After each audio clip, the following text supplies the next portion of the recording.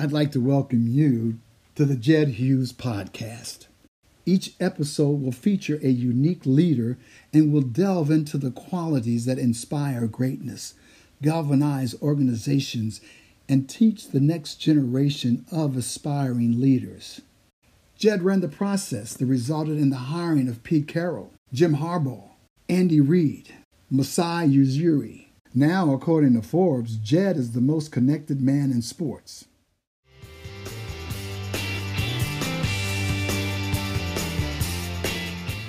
Our guest today grew up in New York City, where he was a parade All-American while playing at Archbishop Molloy High School.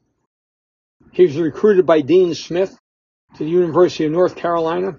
As a Tar Heel, he teamed up with Michael Jordan. He was the sixth player drafted by the Sacramento Kings, came to Houston, and won 2 NBA championships. Currently a studio analyst, he's teamed with Ernie Johnson, Charles Barkley, and Shaquille O'Neal on Inside the NBA. In our discussions, Kenny will discuss his vision and how he would run an NBA front office. Our guest, Kenny Smith.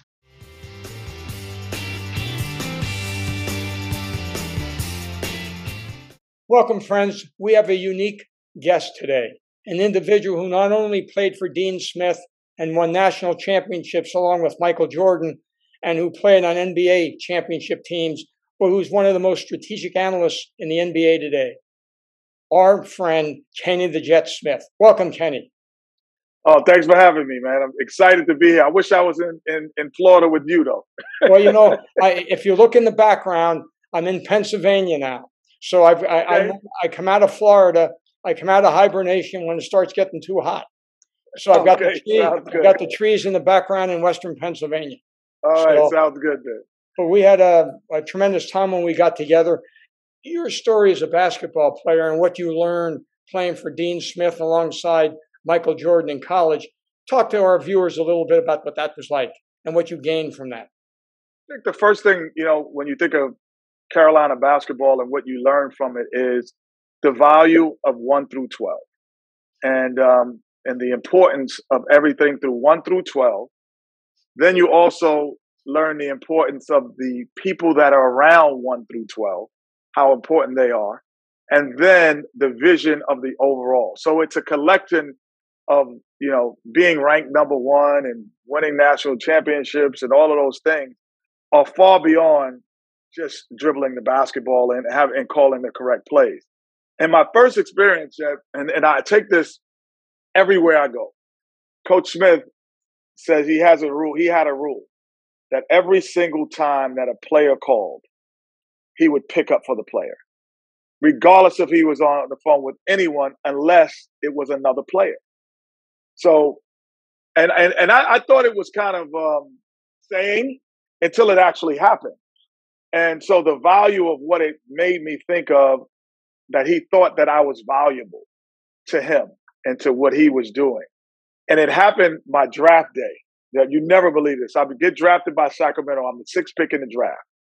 So when the NBA hands you the phone and they go, okay, we're gonna call Sacramento and you're gonna get to talk to the front office now. So they called, and they just hand me the phone, and you're in the back.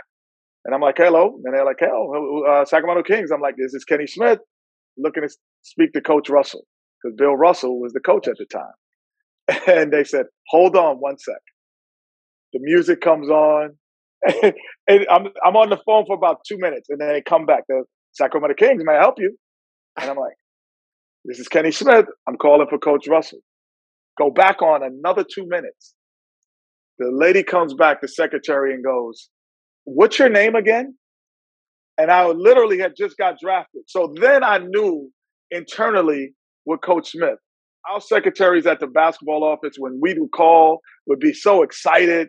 And I was like, man, the secretaries are just as important, because they're the first line of the communication with everyone that calls and how everyone's going to feel when they come in. So every part of basketball is important, from the secretaries to the ball boys they all create the championship atmosphere And I realized that.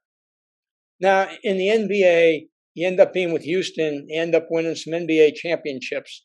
What was that experience like? How did that differ from your collegiate experience? Well, I think the difference is, obviously the financial part of it, sometimes dictates why guys want to stay at a place. But more importantly, I always felt that it was my job to bring the thought process that I had been instilled with, even as a player, to front office, to locker room, in my small ways. And I never wavered from that. I never, would say, "Oh, this is the way they do it here in Houston. This is the way." No, this is the way I know that I've been around champions that they've done it, and I'm gonna always, if I can't demand it, I'm gonna always suggest it. And so I never wavered from that. So in Houston, Rudy was great because he took a lot of our suggestions. So I said, about Rudy Tomjanovich. Rudy Tomjanovich and Dawson, Carol Dawson, they were really great at listening. They had things like, before I got there, like certain players would park and then other players would park in another. And it really was basically first class parking. And I'm like, well, why wouldn't everyone park in the same place? Just to create a mental aspect, coach. I'm like, Carol, like everyone should just park in the same place so no one feels left out. They're like, oh, it makes sense. That's not hard. So then all of a sudden, all of those little things builds team chemistry. And I thought that Houston was great because they listened to us, and also they were very smart in terms of strategic, picking the right people to come into that environment. I thought Carol Dawson did a great job of figuring out bringing in guys like Mario Elie, you would say, well, Mario Ellie's a good player. Does he make? But he just fit the personality of what we were. Robert Horry drafting Sam Cassell.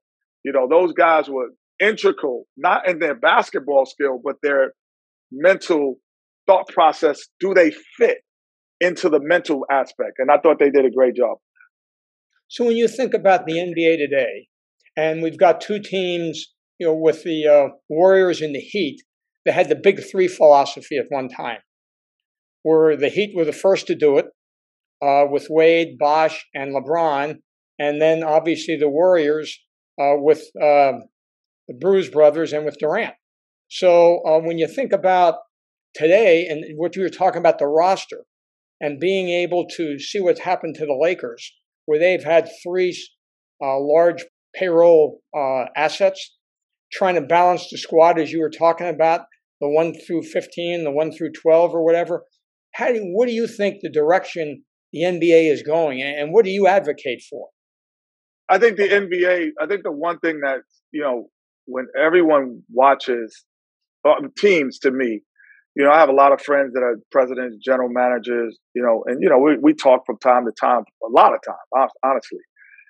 But they're so, like, my job is to watch 24 teams, not to watch one. So when they make moves, I go, that's not going to happen. It's not going to work, because that's not the trend of what's going to work in the league. When you looking at your hand, a lot of time you get consumed by what is in your hand, and you're not paying attention to what everything else is going on.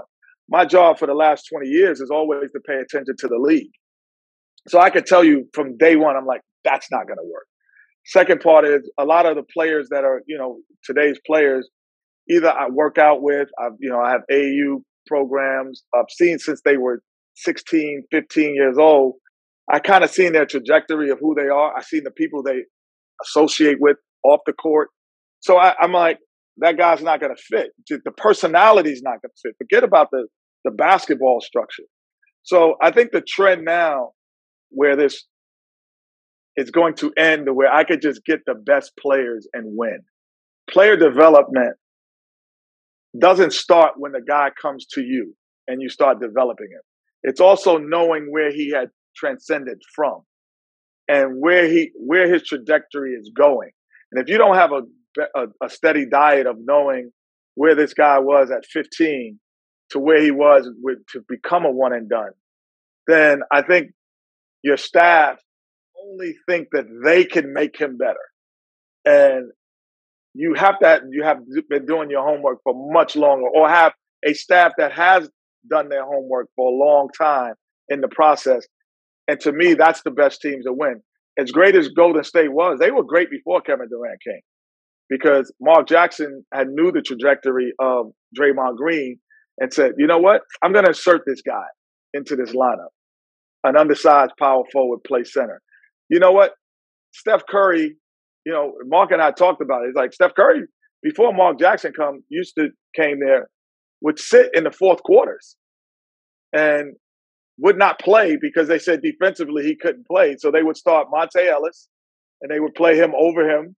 And he's like, no, but all the attributes that he's done from high school, we used to talk like, remember when in high school, when we watched Curry play in high school and AAU circuit, and we see him, he was able to defend then.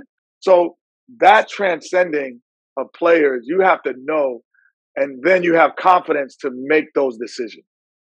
So if you think about the 8 teams left, as I mentioned earlier, that where you had the big 3 concept with the Heat initially, and then you just talked about the Celtics. Do you think it's going the direction of more of one really strong player, really superstar player like Doncic, like we see with Giannis?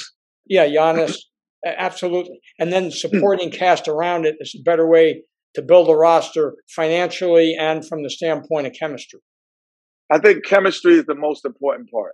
Like, you can have great players and you could put guys together that are great and win. But if you don't understand where they've come from, you don't understand the trajectory of what their personalities are. And that's where, and then analytically is the third part. You put all those together. It's not one, it's not the other. And I think a lot of times a lot of franchises that I talk to, they rely heavily on one. And when really it's a combination of the 3. And it's 1/3 in each pot. You could do both. You still could do both. But I think it's easier, cost efficient, and much more logical to say, if I'm Denver, it's going to be hard to say, I'm going to get the top free agents to come to Denver. I mean, it's a great place to live, but for certain people, it's not a great place to live for a large population of NBA players. So we got to develop, we got to draft right, and we have to understand chemistry of team, of personality. So I think you could do both. I think the easiest way is to do the latter, is to draft correctly, develop correctly, and not give up on it. Because you also have to understand that a lot of the franchise at this point, they haven't seen college trajectory in a while. So they forget how a player can develop from freshman year to junior year. If you looked at Kenny Smith as a freshman in North Carolina, and you seen him as a senior, you go, wait a minute. He's the best player in the country in a senior. That's a 3.5 year period. So to understand that when you're drafting a one and done and knowing that your trajectory that he's going on is the correct one, even though you're not getting the results that you want, that is the tough part. And a lot of them haven't seen it because it hasn't happened lately. It hasn't happened in the last 10 years where you have to know how a guy can traject in a 3-year span. Do you think? I think that's what I'm good at. I think that's why I'm great on. That's what makes me, honestly, that's what I do on TV. I could see that. And people go, man, he's so smart. Oh, he's so intuitive. I'm like, I've been in those settings. And so when I say things, it sounds unique, but at the same time, it's something that's just, I know. That's what I do. Do you think one of the advantages Pat Riley has is he's seen a lot of different trajectories? 100%. I think Pat has seen it. I think Masai does a great job of seeing it as well, knowing, the Siakams of the world, kind of figure out the Van Vliets of the world, kind of like, okay, this is where he should be. And if he continues on that, and if he puts the work in, all right, that's the mix. But, there are franchises who haven't done a great job of it and that, traditionally have the money, they have the assets, They have great cities. They have the money to do it. They have owners that are willing to go over the salary cap. They have owners that are willing to make trades, but they just can't get it done. And that's why. It really is. It's a unique talent. It's kind of like there are instructions to make a cake. But then every now and then you have to take a little bit of sugar out. You got to add a little more vanilla extract. You have to add, maybe let's use egg white this time instead of all of the egg. So those little details is what makes you the best chef in the world. And when you have 20, 32 teams doing the same thing, you have to know when to take that sugar out. You got to know when to take it out. How does a guy like James Jones make that transition from player to take over the Suns and be able to build a roster like he's done and hire a coach? The outside looking in, I think the fact that he's able to say, he could look at it and go, well, you can't lie to me. Like, I had a conversation with Masai one time, and I'm sitting in his office, and Danny Greens comes in. And it's during the playoffs. It's the Eastern Conference Final. I said something to Dan. Danny just walks in his office, and he's talking about tickets or whatever. And on his way out, I said, Danny, like why are you guarding him like that? Or you can't take that shot. Why are you doing? I don't even remember exactly what I said. So he walks out the office, and Masai goes, you need to be a president of a team. Yeah, I remember that. Yeah, he connected me because I was involved with him going to Toronto. And that's how you and I connected. And I said, why? He said, what you just said, I could never say to him. But what I say to him, you could always say to him. He said, because being a player, being a champion, being whatever, all of these things, and he couldn't lie to you in that moment. Danny would have said something totally different. I've asked him the same question, and he gave me a different reaction. Because it's you as a player, he's going to have that. And I think that's what James has. Devin Booker can't walk in and go, give him standard answer 101. He's like, no, bro. Like, I've been with LeBron. You can't give me that answer. So he knows it. And he's also going to give it to him in a delivery probably that only a player can deliver it.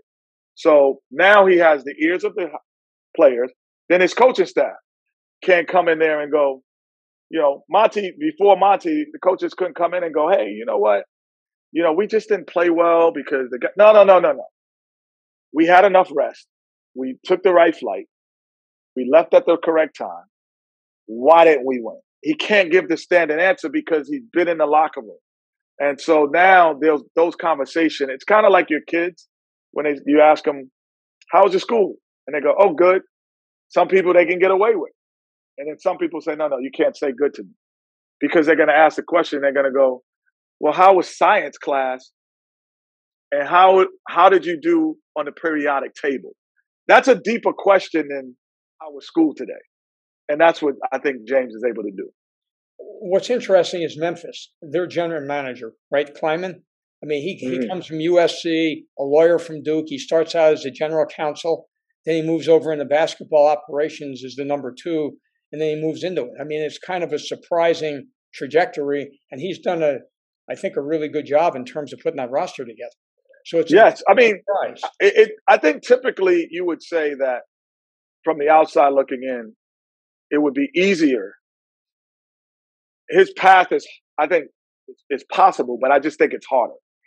I think not being in the environment and then all of a sudden changing the environment, understanding it and figuring it out, I think is a harder process. It's not impossible. I mean, he's doing a hell of a job. I just think it's an easier process if you put the work in, because there is a business acumen that you have to learn that you don't have of being a player. There's a very strong business acumen that you have to say, I'm going to decide to dive into the business acumen and really put the same effort that I know as I did as a player. But as a businessman, you can never say, I'm going to dive into the player aspect because you've never had it. So I think that's what makes it tougher. But it's not impossible. Some of my best coaches weren't great players. Some of my best individual workout people, they weren't great players. But they really said, I'm going to dive in and ask questions, and I'm going to dive in and see why Michael Jordan was great. I'm going to talk to Michael. I'm going to talk to, LeBron. I'm going to talk to Shaq. I'm going to talk to Charles. And I'm going to see why they were great. But at the same time, I'm going to talk to Kenny Smith, James Jones, who I'm going to talk to other guys why they were solid members in these great teams. So I'm going to talk to all of them. James Jones has been around all of them, so it's a little bit easier. He just has to really he had to dive into the business acumen and saying why this trade couldn't work, or because of financial reasons, or why that can't even happen, why we can't do that. Kudos to him in Memphis because he's doing a hell of a job. When you think about the position, the president, the general manager, basketball operations, I mean, most people that are our listeners, tend to think about it being just about selection of players. Talk about the complexity of how the role has changed and what you think the different verticals are that today's current president or GM need to be able to manage. Numero uno, you should know your basketball acumen has to be super high. That's the number one aspect. But your people skills has to be even higher. I think, understanding people, understanding relationships from agents to players. Then when you move out, I think also working hand in hand, because I look at it as tiers, working with understanding relaying the message to business affairs, what your team is going to look like. So it could be projected into the city and into the nation, because that's an important part. And people are, why is that so important?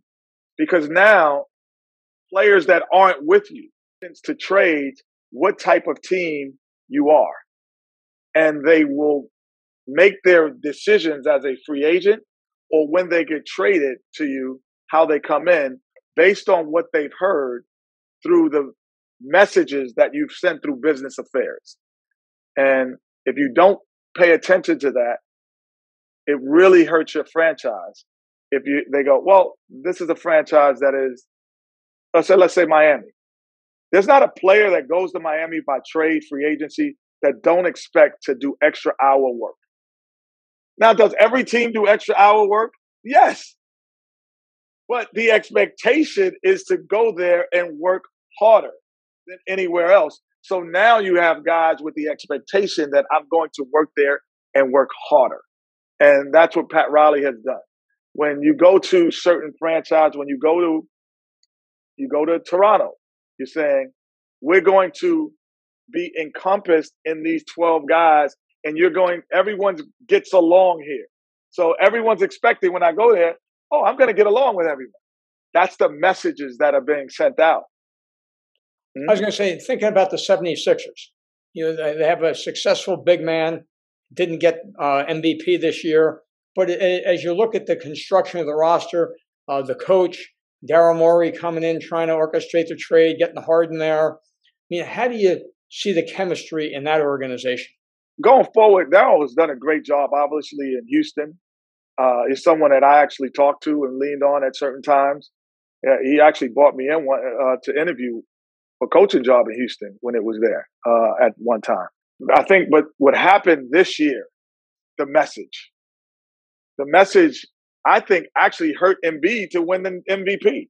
If the message was, we're precise, we're clean, we have our direction, we know where we're going, I think the discombobulation, people were like, off-putting franchise because of what was going on with Ben, which theoretically seeps into people being off-putting about your players. And so now when it's a 50-50 vote, I'm going to lean in Denver because there's no headache drama coming out of Denver. I think when I have a 50-50 vote, your best player didn't win the MVP because of that. And that's what I'm talking about messaging. Now, when you have the MVP of the league, the message that goes out to players is, best player in basketball, I got to figure out a way to get to that city. Now the message is, they might not win the NBA. They might not win the championship. The guy maybe wasn't the best player. Do I really want to go to Philly? You see how simple that is as one message could change the trajectory of your franchise. And you have to, we go back to your earlier question. So as a president, as a general president of a team, you have to stay on top of that. You have to, that is the most, because most people believe a lie will travel around the world in 30 seconds. The truth is in a chariot. You know what I mean? The truth is in a chariot. And you gotta stay on that go out. It affects the way people believe you are, and it affects you from winning titles when you have that opportunity. The way you're discussing relationships, that seems to be why Mark Cuban decided on Nico Harrison from Nike. Someone that had tremendous relationships with the players at different levels and so forth. So, I mean, that's an unusual move, in my opinion, as you look at people in the general manager roles. I didn't know what your reaction to when he was put together with Jason.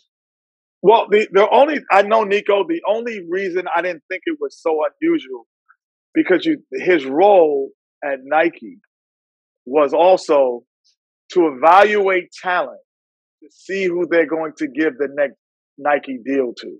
Okay. So now he had to come in with a trajectory of like watching a guy in 13, 14, 15 and saying, we can give this guy a multi-million-dollar shoe deal and he could sell sneakers. That also was part of his job description. So that in turn, you are evaluating talent. And if you guess wrong, you're going to get fired. If you guess wrong, if you say, hey, this guy could get a shoe deal, or this guy could get $1 a year to represent our brand, and you're wrong on multiple occasions, you're fired. But he was right a lot. He and Len Merritt were right a lot. And so they not only, when Michael Jordan leaves, they elevate the brand even more. Then he can possibly do a job like that, because now what he has to learn is the business acumen. Mm-hmm. Can he learn the business acumen? Yes. And because he's talking to the best players every day, so he gets to hear their fabric. And he talks about, on those Nike trips and, why we won and why we didn't win. He's hearing all the intel of other franchises and what they're doing right and wrong from a player's point of view. So he had a unique element that no one else had. So I think I can understand how Mark could be interested. And if he comes in with the right interview, he can say, you got the job. So taking all your experience as a player and then what you've done as an analyst in terms of looking at all these games, I mean, it makes sense that people ought to be looking at you. Well, for me, the one thing that I've been, probably all the franchises, at some point I've been behind the curtain. Yep. Every franchise have taken me behind the curtain and seeing what they've done. I don't use that information on television because that's not what my job is. My job is to analyze that game, why you lost and when you lost that game. But behind the curtain, I've seen that you're going to continue to lose or you're going to continue to win. And so that information, along with the experience of, being around it and playing it, along with sitting next to, arguably two of the best players that ever played at their position and maybe that ever played the game, along with the Kobe Bryants and the Kevin Durants and that always frequent and that we're always around and being part of, I think that aspect is a collection of information that just, at times I feel like, and that's when I'm like, okay, I just can't let this information sit. I gotta let it, I have to give this information to a bigger place because otherwise it's just getting wasted. And then the competitive drive, like who doesn't want to be a competitor? Who doesn't want to affect winning and losing? It's easy for me to go, this is why you're going to lose and then show it on a film and then it happens and then pat yourself on the back. But you didn't affect the game. You really didn't affect if it won or lost. But that's what I miss more than anything, that drive to affect the winning and losing. But I have, like I said, that information is just locked up right now. As you think about what you would bring the number one advantage to an owner, what would you say that is? I think behind the curtains of 24 teams again. Like, so you really want to understand why things. I'm up for an Emmy this year, not because I don't think I'm funnier than or more, but I'm just able to relate information in 30 seconds and see things that people typically look past and see the value in those. So now you're getting someone who can understand the value of the things that go on in circle winning and how it affects. A lot of people can't relate the two. And then take the analytics and put those in as well, because I have to use the analytics on the show. It's like, so now I'm seeing the analytics, talking to the player, I'm talking to the coaches, and I'm seeing it actually develop in a game and so I'm putting it all together. So I don't know if there's, and I'm not patting myself on the back, but I don't know 4 or 5 people in the world that have the information that I have or have access to it for this long. Yeah, I just don't. I don't know 4 people in the world like that. I could call Bob Myers today, and he's going to give me information and talk about or ask me questions. I could call, President X, owner B, and they're going to say things to me and ask me about things that, knowing that because I don't break stories. So I'm not Stephen A. Smith. For me to break a story is not a big deal. Or I'm going to get a call from a player and say, hey, should I go with this agent? Hey, should I go with this organization? Hey, Kenny, my game, I'm missing shots. Can you go in the gym with me and work with me this summer? I'm like, yeah, I got you. Come on out. I think I don't know 4 or 5 people in the world that gets all of those different types of calls. I really don't. Well, I would agree with you. I think you're unique, and that's why I wanted to have you on and be able to highlight all the things that you've done to make you a potential person to run a front office. And then running into you, yeah. and giving me the behind the scenes about. I thought it was important, to understand, what it took, and what are the responsibilities from a business acumen of someone who's running a basketball team. And so when Masai said, hey, you need to go to Florida and spend a day or 2 down in Florida and hear it. And so learning the business acumen and talking it through it, I think is in the last step, because I don't know everything. There are certain things I don't know. But the good thing about it is the things that I don't know have a learning curve that is faster than the things I don't know that I do know. Things that I do know would take forever. The things that I don't know has a fast learning curve. It's been a pleasure having you on. I know it's past your time.